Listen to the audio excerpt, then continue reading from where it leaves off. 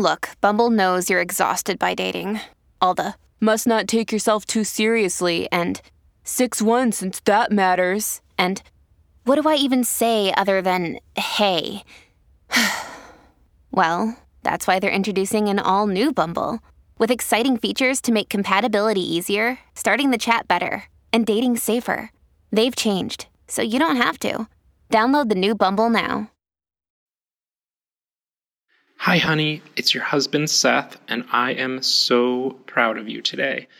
Not only for reaching this incredible milestone episode, and not only for having the very good sense to have me as your guest on the show 2 times over the years, but I'm proud of you for all the work you've put in to make Dates and Mates what it is today.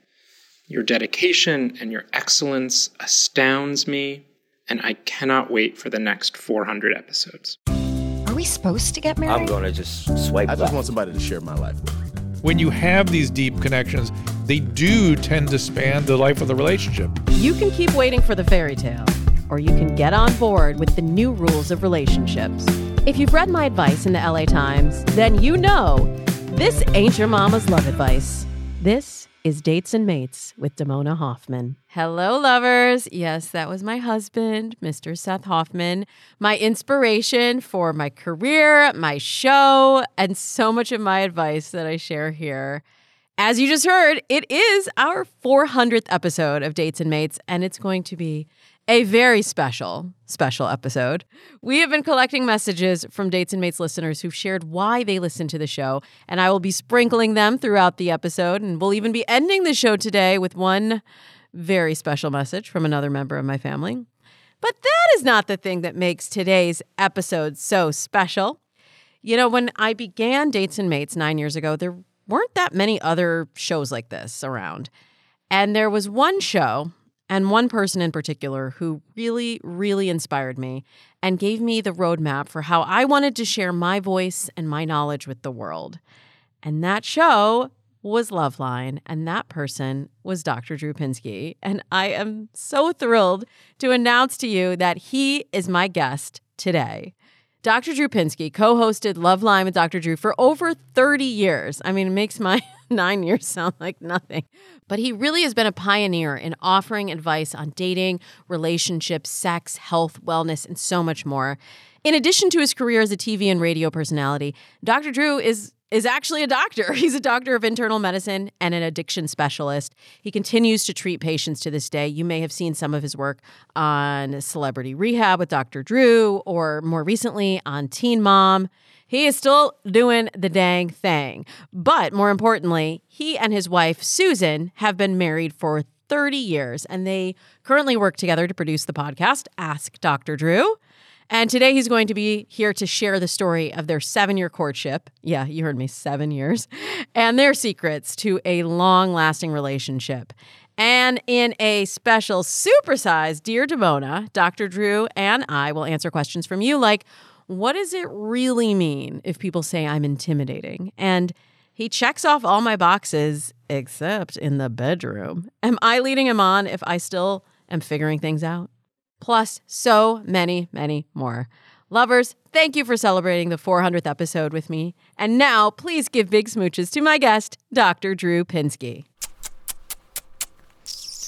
Big smooches. I like that intro. Nice. I know. Don't tell your wife that I gave you big smooches. No, I think she'd be okay. It's all good. I'm so excited to have you here for our 400th episode. Wow. It's crazy because I have to tell you, Loveline was a big influence on me when I started this podcast. So it's a little surreal that we're sitting here having this conversation.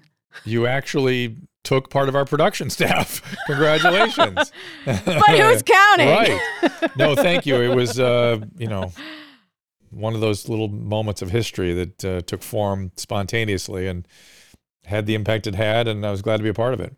Well, I'm glad to have you here. I was glad that you were a part of it because it really inspired me that we could make an entertaining show, but also give people real, meaningful advice. Yeah. And so that's what we've been doing for 9 years, 400 episodes. Wow. And that's what I hope to do today. Great. And so I want to get your secrets, first of all, because you also have been in a relationship for quite a long time. You've been married for 30 years, right? 30 plus, yeah.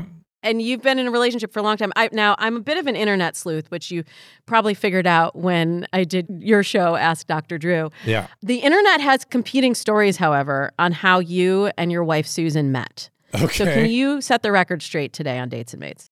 So there's a lot of intrigue in that whole story. So let me see if I can set it straight.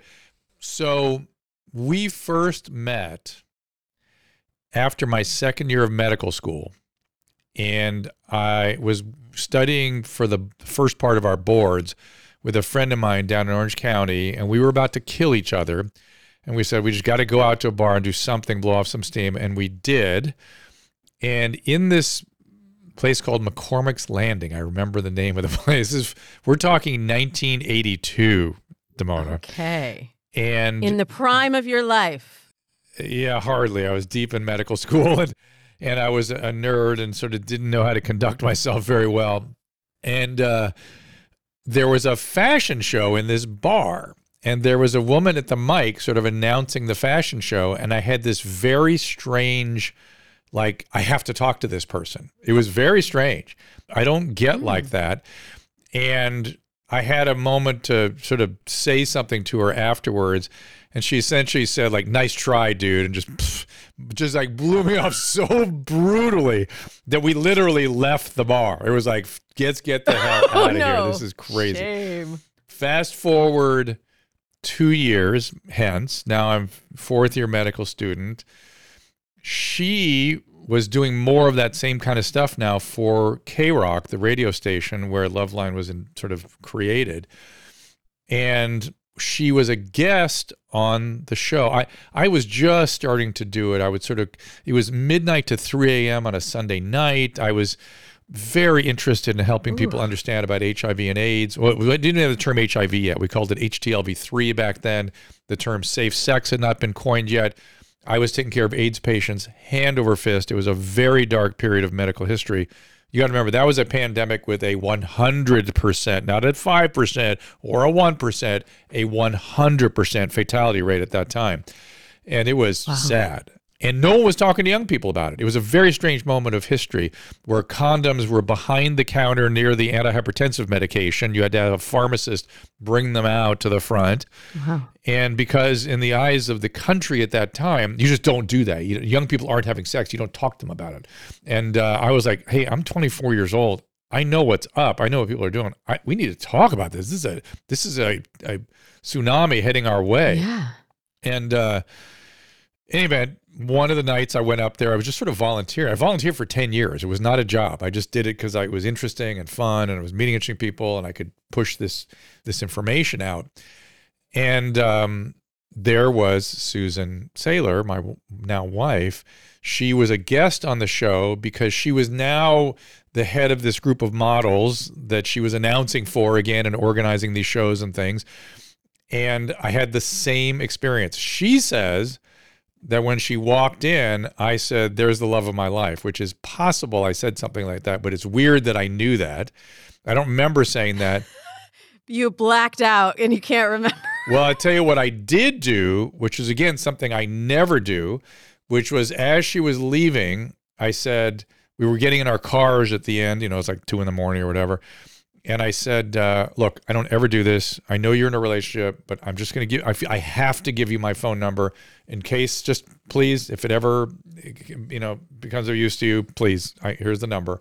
And I don't mean to be, imposing. And I, again, don't want to screw you up, whatever you're doing, but I have to do this, which I had never done in my life ever. I don't think ever since. And lo and behold, she called a little while later. And we'd been dating a year before I realized it was the same person I met at the bar, because she had pictures in her desk of that night. And I was like, wait a minute, I was there that night. I was like, oh my God, you're the same person that I had this experience with. Whoa, that is so wild. And it's like that sliding doors moment. My husband and I had a similar experience because we met online, but we discovered that we were at 2 of the same parties at the same time, and I've always wondered, like, did we meet? There were two awkward guys I talked to. One of them I went to by myself, and I remember talking to these awkward guys, and I was like, could he have been one of those awkward guys? I don't know. It's pretty easy to be an awkward guy at a certain age, trust me. But I think it's Eastern philosophers, like Chinese philosophers, have sayings about the important people in your life entering more than once. They come around a few times typically. And statistically, that seems right to me.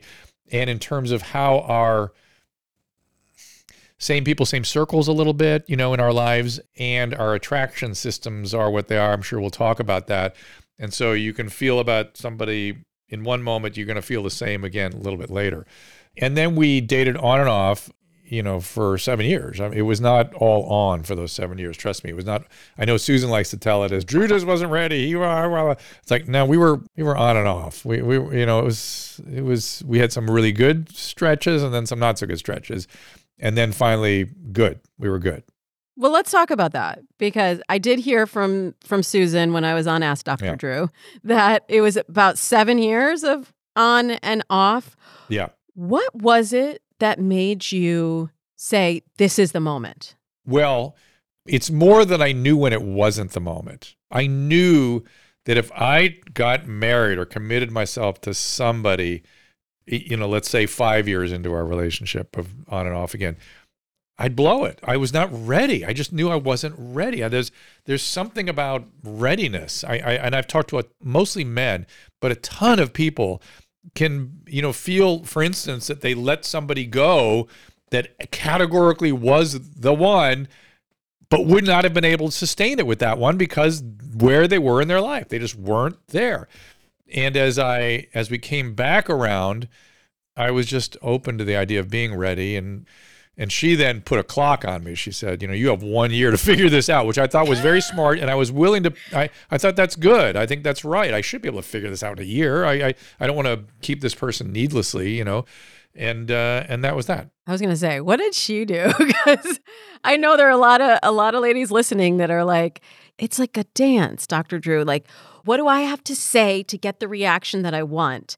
And that's a mistake. That is a huge mistake. As men, we are never playing chess. You're playing checkers? You're playing Pokemon Go? I'm not even sure it's checkers. We're not even, it's not even a game. We're just sort of, we're just a hamster in a wheel. We're just like, we're very, very, very, very simple. And if a man's playing a game, watch out. It's not going to go well for you, because the game they're playing is to trying to kind of, keep you from getting too deep in the relationship or what. They're trying to keep themselves out when they're playing a game. And so the more direct you can be, and this was with me and Susan, like something like 4 years in, she was very direct with me. I want to do this now. And I was like, I can't. And she goes, well, then I'm going to have to break up. And I was like, then we have to. It's just the way it is. And I didn't want to, but we have to. And she, took care of herself and did that. And then when she came back around later, it was a whole different thing for both of us. At least for me, it was very, very different. Yeah. How is it different? I was open to going forward. I was committed. As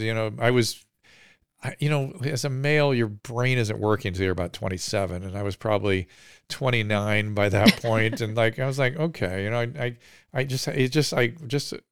know how else to say it except that my brain was functioning differently. And so it sort of was, felt, again, you and I have talked about sort of feelings and motivational states. I was just following my feelings at the time. Mm. Yeah, I also see that a lot of times it's these external factors that are pressuring us, and it's really hard to figure out what you want when you have, your parents are saying this, and the books are saying this, and yeah, that was in my head. Well, that was more in my head when we started getting back together, in that I felt like as people, it was great, physically great. Our backgrounds were very similar, and I spent a lot of my life in Orange County where she grew up. We had this sort of cultural connection around that. But she had sort of gone off the rail for a while and took a while to get back to college. And, it was like our life courses weren't matching up. And I remember at the time early in our relationship saying, like, we have to be able to share a similar view of the world. We have to be able to talk about things the same way. you need to go back to college. You've got to get a degree. You just got to do this because we will talk about things differently. I know it if once you've had that experience. And that was right. So she was evolving and changing at the same time. There was a lot of growing up on both of our part that was going on. Let's face it. That's a lot of what that is. And once we kind of got to the sort of more grown up place, then it started really working. So let's fast forward the script a little bit to being in the relationship, because getting into the relationship is one thing, but then that's where my sphere of genius ends, and then yours, you could take the ball and run with it, right? Well, we had, the one thing I tell people, the one thing I've noticed lately is that long-term, and I mean this as non-pejoratively as it can possibly be understood, long-term relationships is like long-term recovery from drug addiction. It's one day at a time.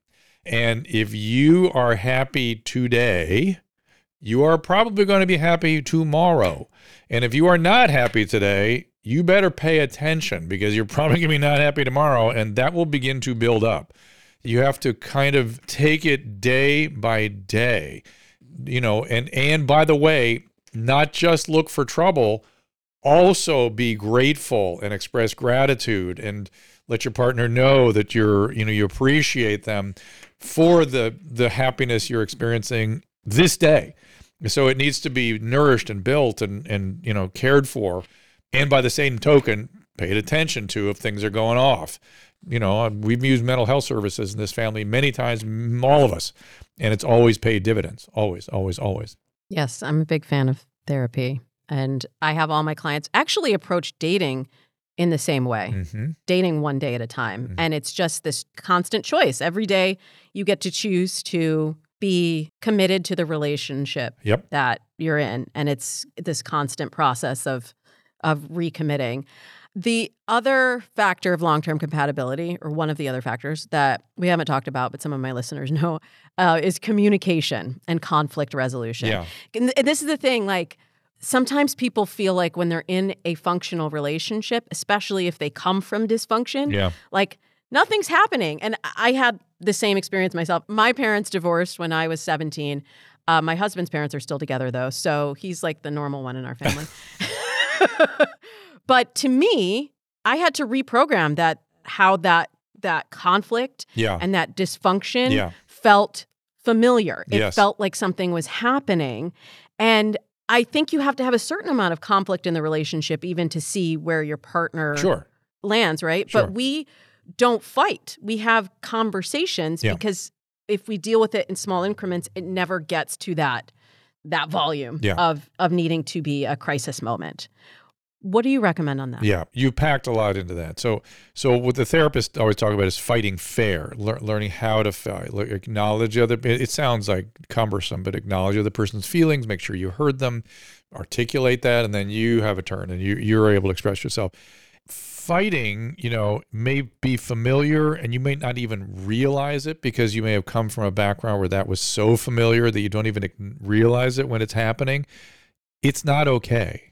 If somebody raises their, sort of brings that to your consciousness, that, hey, we're fighting a lot, we're yelling a lot, pay attention, because it may be that you've become accustomed to it and you're missing the fact that there's real negativity and possibly even some of the serious, negative emotions that erode relationships. You want to get past that. And one of the ways to think about it is to really take to heart that when you're in a conflict and one of you wins, the relationship loses. That's just a law of relationships. When there's a winner, the relationship loses. So you have to really quickly, and we've learned to do this, particularly in recent years, to go, I don't want a loser. I don't have to win. I don't want the relationship to be diminished by this. Just take a deep breath and let's do something else. Let's talk about something else. Let's figure this out some other way. The fighting should not be gratifying. It should not be interesting. It should be something you just want to understand and move past and not let it escalate in any way. We do it a lot now. I've noticed we both do it. We just go, all right, we're fighting. What is that about? We don't want to do that. We don't want to be fighting. So let's stop. and let's kind of both just immediately get into some mode of solution, and that's it. Let it go. Yeah. I really use my husband as a mirror a lot of the times. Like sometimes he can observe an emotion or something that I'm feeling triggered about that has nothing to do with him, Right. just in the way that I'm interacting with him. That's right. And it just like him saying like, what was that? Is sometimes enough just to reset. Does he do that? Yeah. That's good. Yeah. I'm like, oh, I was angry about something else. Yeah. So it's really important to be able to go, man, yeah, I do this too. Like, oh man, you are not yourself today. You are negative, and I just want you to know you're I'm going to back away because you're really this is one of those days. And I will literally say, if I've done something, please let me know. I'll try to correct it. But something's up. I get this question a lot on the show. What if you believe in therapy, you believe in working on yourself, you like having that kind of clarity and feedback, but you feel like your partner's not coming to the table? What then? That's dangerous, frankly. I'm a big fan of emotionally focused therapy.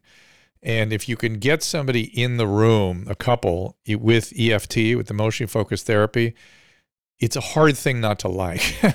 Because you really are deconstructing all the stuff you and I are talking about right now, and having somebody deeply supportive and attuning to both people and the dynamics of the relationship.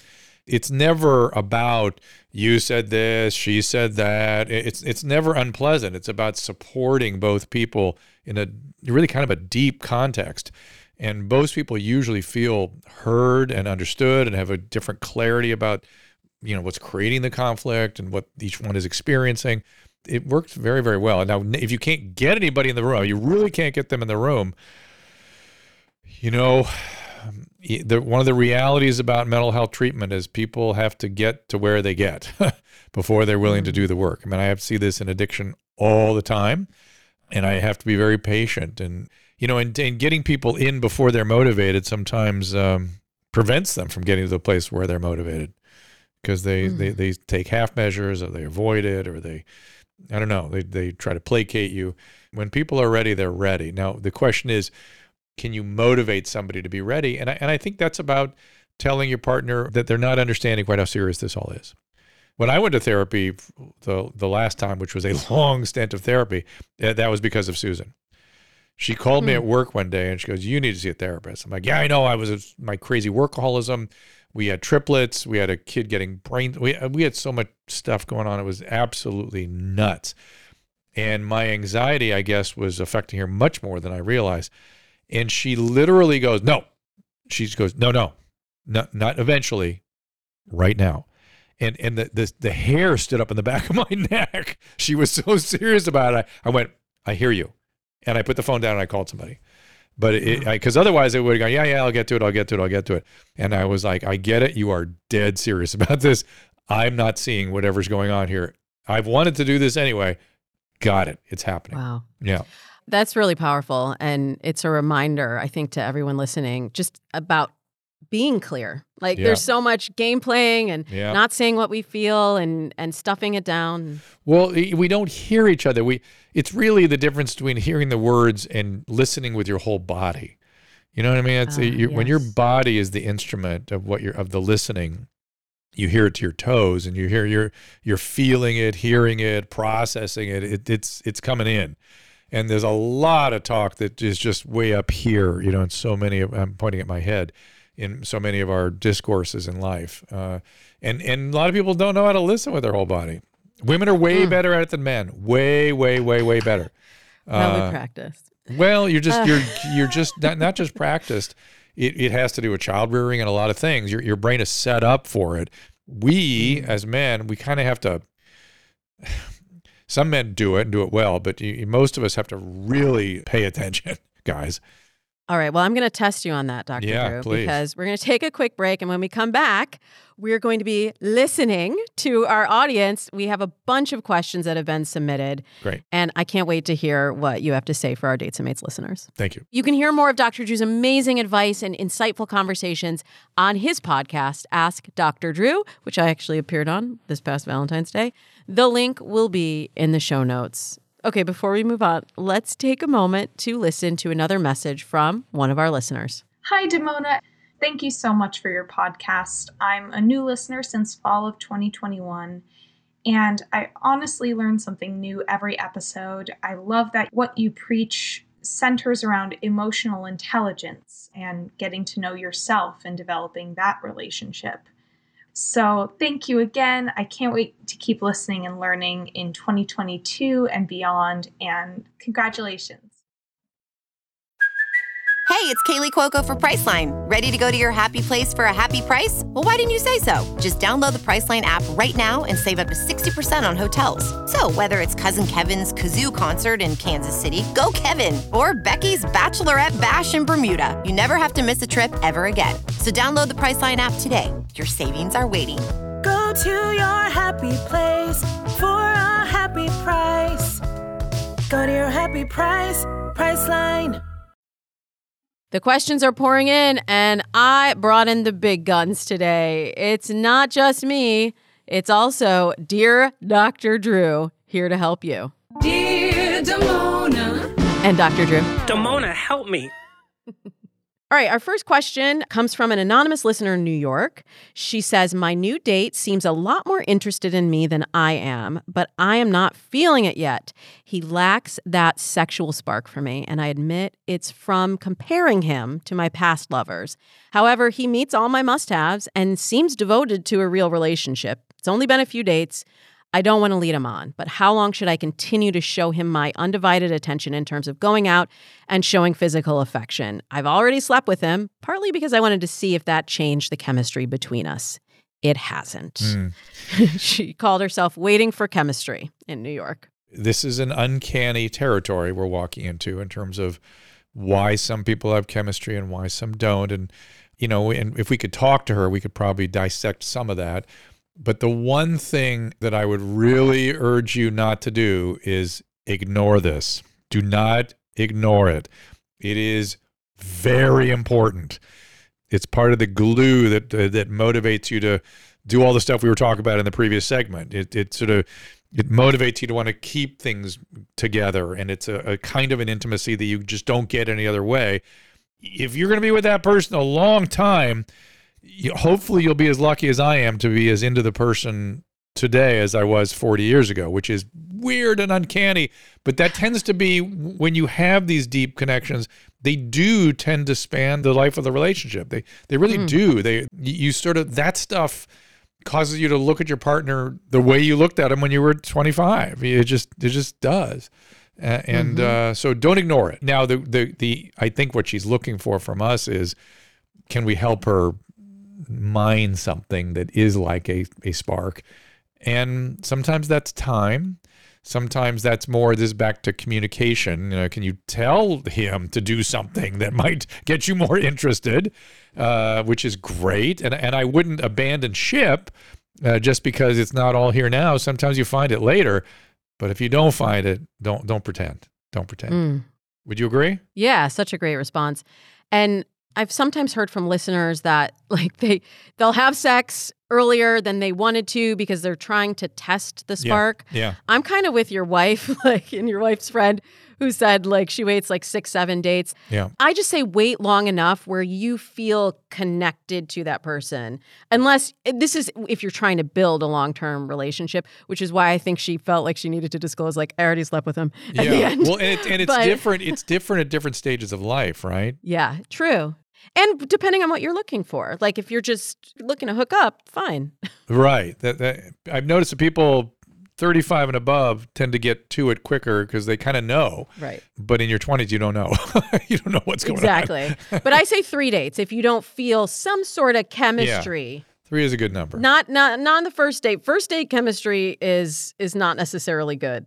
Right. It's a high risk endeavor. Exactly. We're right there. Okay. This one comes to us from another anonymous listener. She said, the last couple of months, especially over the holidays, have been very challenging emotionally, mostly due to the continued isolation, living alone with the day-to-day anxiety during COVID. Ugh. I've done EMDR, and I am likely going to start taking medication soon to help me through this very difficult time. Something I struggle with now is finding the time, energy, and mindset to even check the apps or have a phone call or in-person date. Yeah. When will I know I'm ready to date, and how do I get back out there? Well, sorry to pass the buck, but that you've packed a lot into that story. The fact that you need EMDR and you have chronic anxiety, maybe PTSD suggests trauma history, right? That's why people get EMDR, eye movement desensitization, reprocessing therapy. It really would be unfair for us to give a specific recommendation because you need to ask somebody who really knows what you're contending with. I like that you're thinking about it. I like that you're getting treatment. It might be sooner than later. And what really, truly breaks my heart is that your public health officials perpetrated this on people without understanding the mental health consequences, and it has been profound. You are not alone. I hear this constantly, and it's real, and it's appropriate to the circumstance, but it didn't have to be like this. Somebody could have paid attention to your mental health and balanced it against also the infectious disease demands. It did not happen that way. And they scared everybody to death. And if you've got anxiety and PTSD, of course this is going to be a difficult time. But my bet is, and let me just be clear, what you need is connection. The answer is connection. And hopefully EMDR will be the first stage of that connection. And my bet is very quickly you'll be able to go out and start. In fact, your therapist will probably recommend that you get out there and make some connections. At least just have some fun connecting with other people. What do you say? Yeah, and I would just add, if you're dreading dating, if you're really burnt out on the apps, like maybe that's not, everyone knows I love dating apps, but like maybe that's not the right venue for you. Maybe this isn't the right time, and you can get that human connection need met in a different way. But that is the point. That is the point, is that you need to be out, sharing a meal with somebody, connecting with them, enjoying your time with them, not worrying about the romantic piece just yet. If it comes, great, but don't put that as the priority, You would know more about this than me. But I think I read something like a quarter of Americans are now on some sort of mood stabilizing medication. Yeah, it's out of control. It depends which population you're looking at, but yes, there's extraordinary amounts of anxiety, depression right now, and trauma. Just out of control, especially in adolescents and young adults. It's just killing me. It's a good reminder, though, for anyone that's feeling self-conscious about dating because they're on medication. Like the person you're dating probably is too. Oh yeah, no, don't feel bad about that. You should be proud of it. You're taking care of yourself. Yeah, that's true. Yeah. That's true. I like that reframe. Okay, this is two separate questions, but they were very similar, and so I'm going to pack them in together. Okay. One comes to us from a listener in Sherman Oaks. They say, how does one handle dating with a disability that is only occasionally visible but can't be denied? And another one, a listener named R from Maryland, says he was diagnosed with epilepsy, and he's feeling a lot of pressure. He's 34 years old. And a lot of his family and friends are pressuring him to get married, to settle down, to find someone. But his experience is he's had several brain surgeries, 6 brain surgeries, he said. And when he meets women, they either ask about his scars and he doesn't feel like sharing that, or he doesn't know when to disclose this medical condition because it is something that might ultimately, he can't drive, it might ultimately impact their dating experience. Wow, these are really tough, painful territories, and we have to be careful because we would naturally tend towards ableism as able-bodied folks ourselves. Right. However, I do deal with people with lots of medical problems of all types. I'm fascinated by the first one. I don't know what that thing would be that is undeniable, but whatever.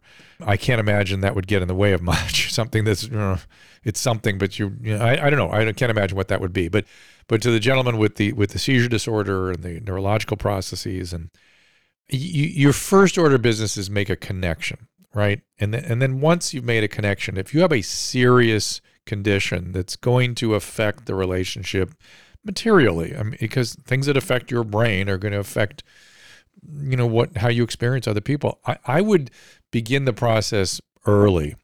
Again, some people say, wait 3 dates, that kind of thing, which I don't object to that. I mean, if you can, that's fine. But I just think, not unloading it on somebody, but finding ways to talk about, I have medical problems I contend with, and just sort of gently kind of bring it in piece by piece. Don't unload the whole story on the first date. No. You don't want to dump it on somebody, but you want to go, look, I deal with a lot of stuff. I'll tell you about it. I'm not really comfortable telling you the whole story right now, but I want to get to know you a little better first, that kind of thing. But you also don't want to, throw a whole huge story on somebody after you've been dating a while. people get kind of weird about that too. So it's just like kind of bring it in. It's part of your life. It's part of who you are, and be very matter of fact about it. If somebody is connected to you and cares about you, it shouldn't be that big a deal. So, but again, that's ableism. It's hard for me to.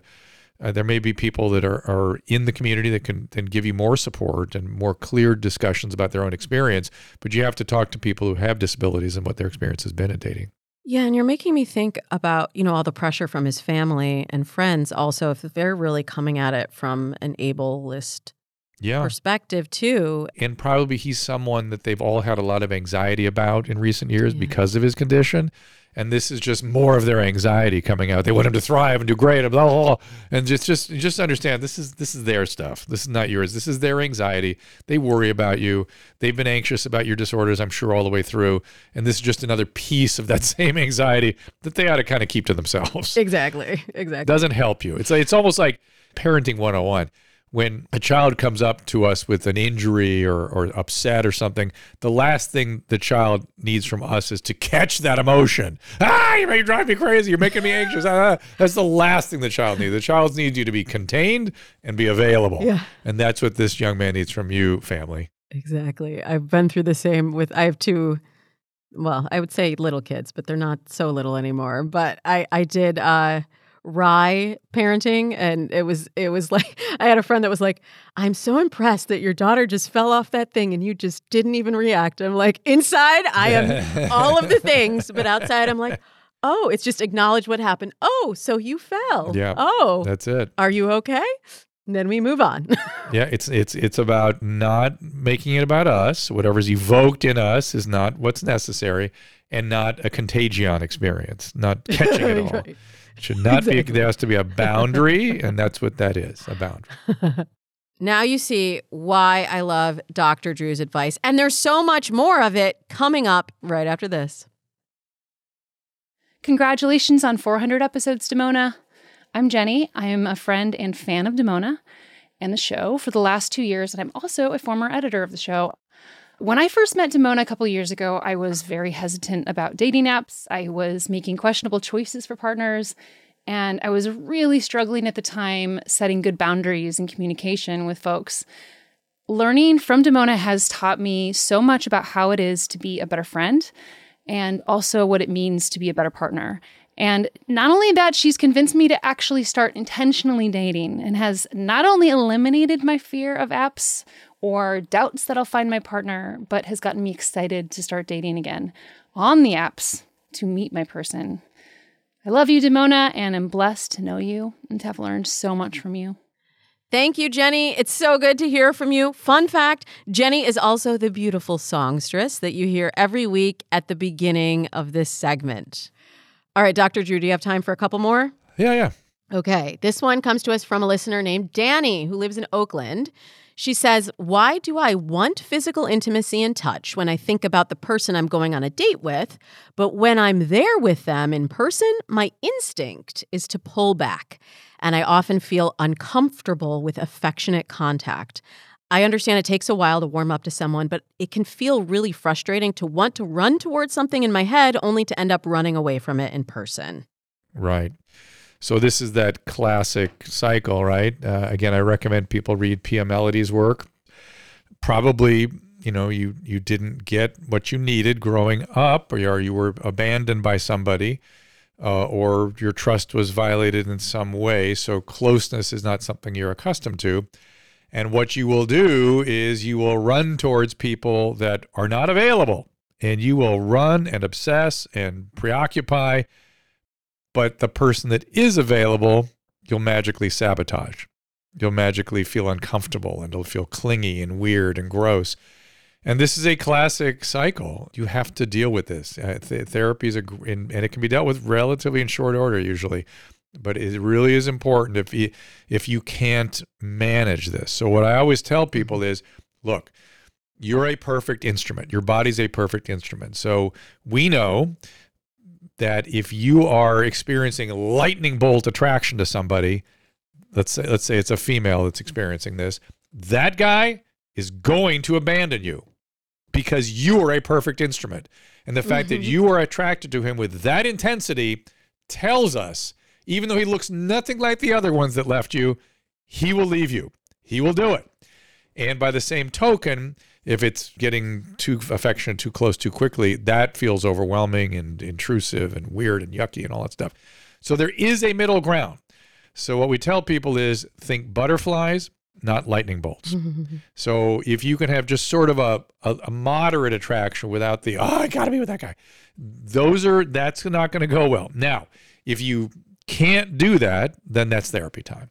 If you can't hang with a more nourishing, sustained, closeness that is sort of maybe a little lightning bolts here and there are okay, because a little danger, a little this, a little that, I don't object to. But if it's, I got to be with that guy. No, not if that's your pattern. No, I'm not saying this for everybody. I'm saying if that's your pattern. You're laughing. We're going to replay that voice. It'll be in a drop. Right. I'm actually also wondering, Dr. Drew, I may be reading into this, so Danny, this could be totally off base. But sometimes also those feelings come up when there's a history of abuse. Yeah. And if that is in your history, your sexual experiences in the past, then definitely what Dr. Drew's saying, like it's definitely therapy time. So yeah, and again, it's usually people that get into the cycle of abuse have some sort of setup they will see from their childhood. But yes, some people are just get sucked into something and get victimized, and yes, you can end up in the exact same place we're talking about here. It's a traumatic bonding. It's all these patterns that we get into when people have been traumatized. It's weird how our brain does this, but trust me, it does it. For sure. Okay. We hope that helps, Danny. This listener wanted to be anonymous. She says, I'm going through something really painful. Okay. I caught my boyfriend of 5 years in a lie, and he revealed that he loves another woman. Oh, this was via text. Ugh. And he hasn't contacted me since. Ugh. I would love if you have any advice or pointers. I feel so lost right now. Oh, my God. Ugh. Yeah. I hate it when people do this stuff. It's so awful. I know. 5 years, too. I mean, I've seen it a lot, in the early phase of dating, but this is kind of a horse of a different color. Yeah. It's one thing if he fell in love with somebody and is saying, I'm sorry I got sucked into this before. I should have broken up before. Usually it's they're sort of wrapping up the relationship long before they have a cheating event. And sometimes it just happens. I get it. But a complete person will sit you down and have a conversation about it and apologize and empathize with what a terrible situation it is. But he just ghosted her? Is that what we're hearing? Yeah, he just ghosted her after 5 years. Yeah. I mean, this is a horrible, I'm sorry, but he is doing you such a favor, it's not even funny. And I know it doesn't feel like that right now, but this is not a good person.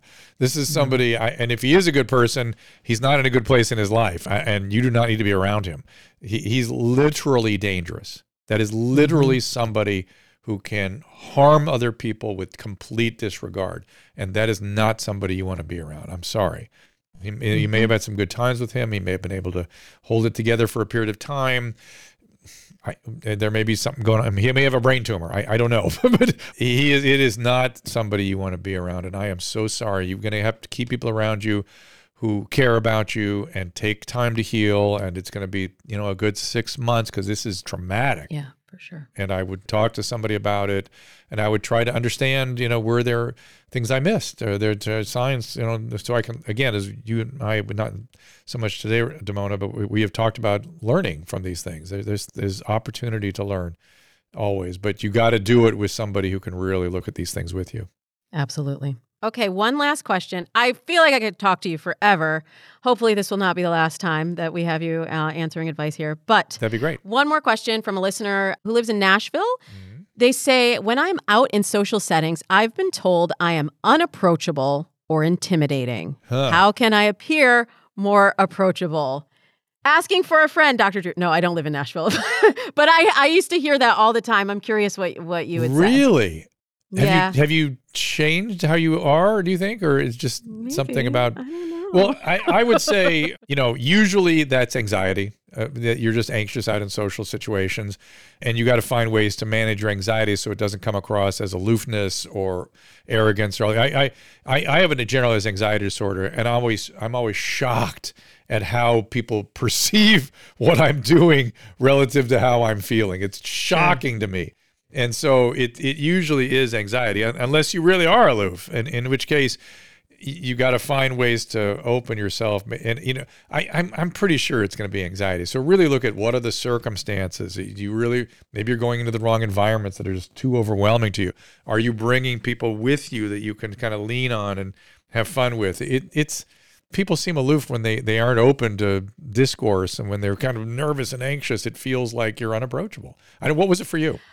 I think it was, sometimes when you are approached by the wrong people, I see this a lot with women, that are successful and are afraid that somebody is going to come in and take advantage of them, take their stuff, waste their time. Yeah. You develop a little bit of a wall that you might not even know is there. And even like you were saying, going out with people, that you're happy to be around, sometimes that can be a safety blanket. Yeah.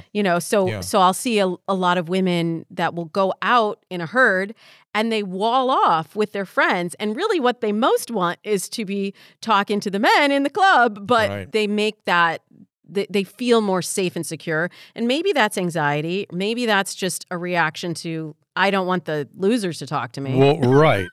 But then you push everyone away. Well, but that's kind of an anxiety thing too. But to your point, it's why women have to share with other women these issues, because that would not occur to me as a man.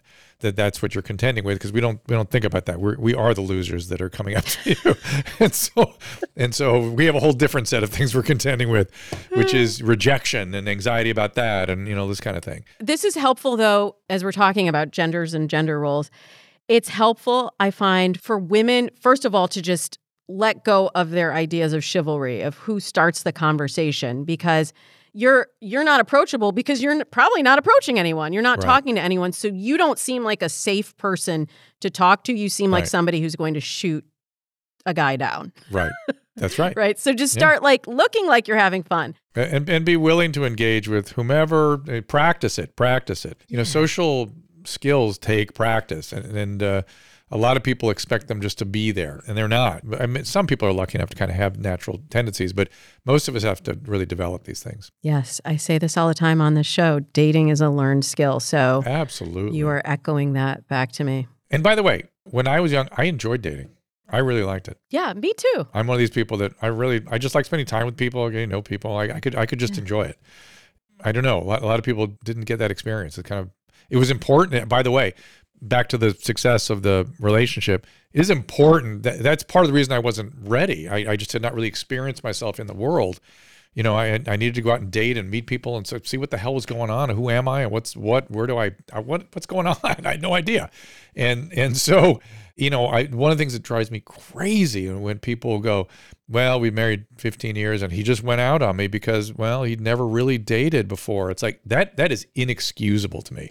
You do that at the stage of life where you're supposed to do that. Sorry. I know it's hard, but do it. Do it when you're young. Or just take the fact that ship has sailed. or it sailed and you don't get to just go, well, I'm sorry, I didn't get to do that. No. That's invalid as far as I'm concerned. I understand it, but I don't like that at all when people do that. Oh, well, I have so enjoyed talking to you, Dr. Drew, and thank you so much for answering so many listener questions. What a way to celebrate 400 episodes. It's great. I'm just over the moon. You've made my day. And I can't wait to hear what our listeners think about this episode. I'm sure it's going to speak to a lot of people. So I appreciate you being here. I'm looking forward to it. And I appreciate how carefully and seriously you take your job. In medical school, we look at cases. That's how you learn. That's how you get experience. That's how you get judgment. And you've been now hearing all these cases. And so you have a catalog of experience that really does teach you something substantial. But you have to pay attention and care about it as you do. And so congratulations on that. Thank you so much, Dr. Drew. And thank you to my longtime listeners, especially who've been with me for so much of this journey. Here's one more message from one of you. Hey, Damona. It's Jen calling from the East Coast. I've been a loyal listener for years. What Dates and Mates has meant to me is gaining a lot of wisdom about love and relationships through your humor and wisdom and all the wonderful guests you've had along the way. I'm looking forward to more episodes to come. And there you have it, episode 400 of Dates and Mates. Another big thank you to Dr. Drew for marking the occasion and celebrating with me. What a dream come true for Dates and Mates. But I know you still have questions, and I am still here for you to answer them. You can send them to me anytime in the DMs. I'd love to hear your voice. Just like, isn't it nice to hear so many voices from listeners? I would love to hear from you and hear your question in your own words. You can DM it to me at Damona Hoffman. You can leave me a voicemail at 424-246-6255. You can send it by carrier pigeon. However you get it here, I want to know what's on your mind. And then I can answer your question on a future episode. Next week, I will be joined by my dear friend, Deb Biesinger. She's a certified love, life, and dating coach, and she'll be talking about how you get to design your own relationship. Until then, I wish you a happy dating, and I send you off with one final message from one of our Dates and Mates VIPs. Congratulations on your 400th episode, Mom.